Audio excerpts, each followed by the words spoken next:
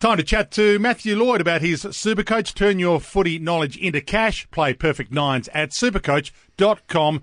Lloydie, welcome back. Great to have you back. Great to be back, Dwayno, and it's good to be back on a good week for me, Dwayne, because some of my stars really shone on the weekend. It was a bizarre weekend of football in terms of some big numbers goals-wise kicked and plenty of possessions gathered as well. Who was your biggest star? My biggest star is that man, Tom Mitchell, and I think on Hawthorn, my concern for them moving forward, and I think maybe they probably overachieved early in the season. O'Meara steps out of that side, and suddenly it's Tom Mitchell or bust, and they lack so much depth through the midfield. But Tom Mitchell, 155 points in a losing side against the Brisbane Lions. Speaking of players playing well in losing teams, Patrick Cripps is going okay for you. He is, and he's another one that concerns me. The load on Patrick Cripps at Carlton, and I just wonder whether Mark Murphy moves on at the end of the year. Bryce Gibbs is gone.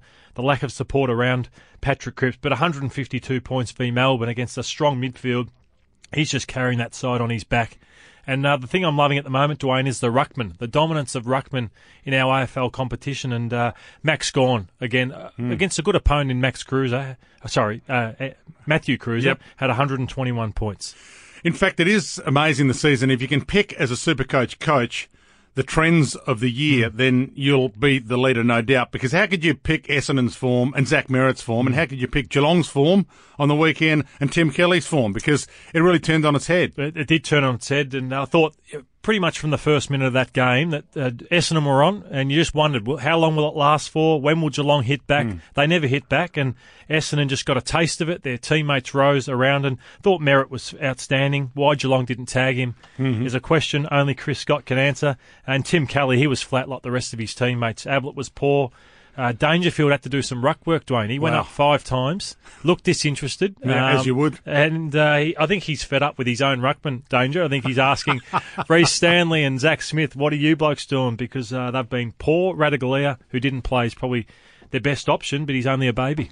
So what do you do now? Do you stick with Essendon and Zach Merritt, or do you know that Geelong's going to turn it around this week because they've, I shouldn't say this, but only got Carlton, and it's a home game at GMHBA Stadium as well, so you make sure you stick with a guy like Tim Kelly, who's been pretty good for the rest of the year. There's certain players that you just trust in the game, and I think Zach Merritt is too good a player. I know how he works and he trains, and that's probably why I stuck with Zach Merritt. There's other players who you just know go in and out of form and can be a bit hot and cold in their performance. Jared Waite's probably one of those players, Dwayne, that you just know he's hot at the start of every season, which he still is now, but can drift out as the season unfolds. Nat Fyfe, would he be one of the leaders in the Brownlow chase right now? And he's one of the leaders, obviously, Supercoach-wise. Yeah, he's probably the best player in the game at the moment, Jack Darling aside, probably. But I just think that, again, he's carrying his team on his back.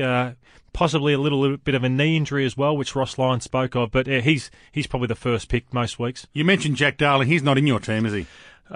He has to come in, I think, Dwayne. Oh, you're bringing him in? I think I have to bring him in. I look at James Sicily's down as a forward, and he's 537,000, and you've got Jack Darling 565,000. Right. And if ever I've seen a bloke playing with confidence, belief, saying this competition, I can be the best man in it, that's Jack Darling, which I'm just loving seeing, because I didn't think he'd ever get to this level of performance. So who's your secret achiever, the guy who might not necessarily be the name that pops up every week because he's getting huge numbers, but he's just lobbing along with a reasonable number for you every week? Well, Michael Hibberd had a poor day on the weekend, but always gets good numbers. But that man, Elliot Yeo, could well possibly be one of the in the best 10 players in the game, Elliot Yeo. And he just thought his ability to defend, Elliot Yeo, and also attack, what a brilliant player. And he may well, could be a Norm Smith medalist at the end of the year. That's the type of footy he plays. And the bye rounds are coming up as well, which makes it a little tricky. You've got to get your team right. That's right. Port and the Gold Coast Suns having a break this week, as will other teams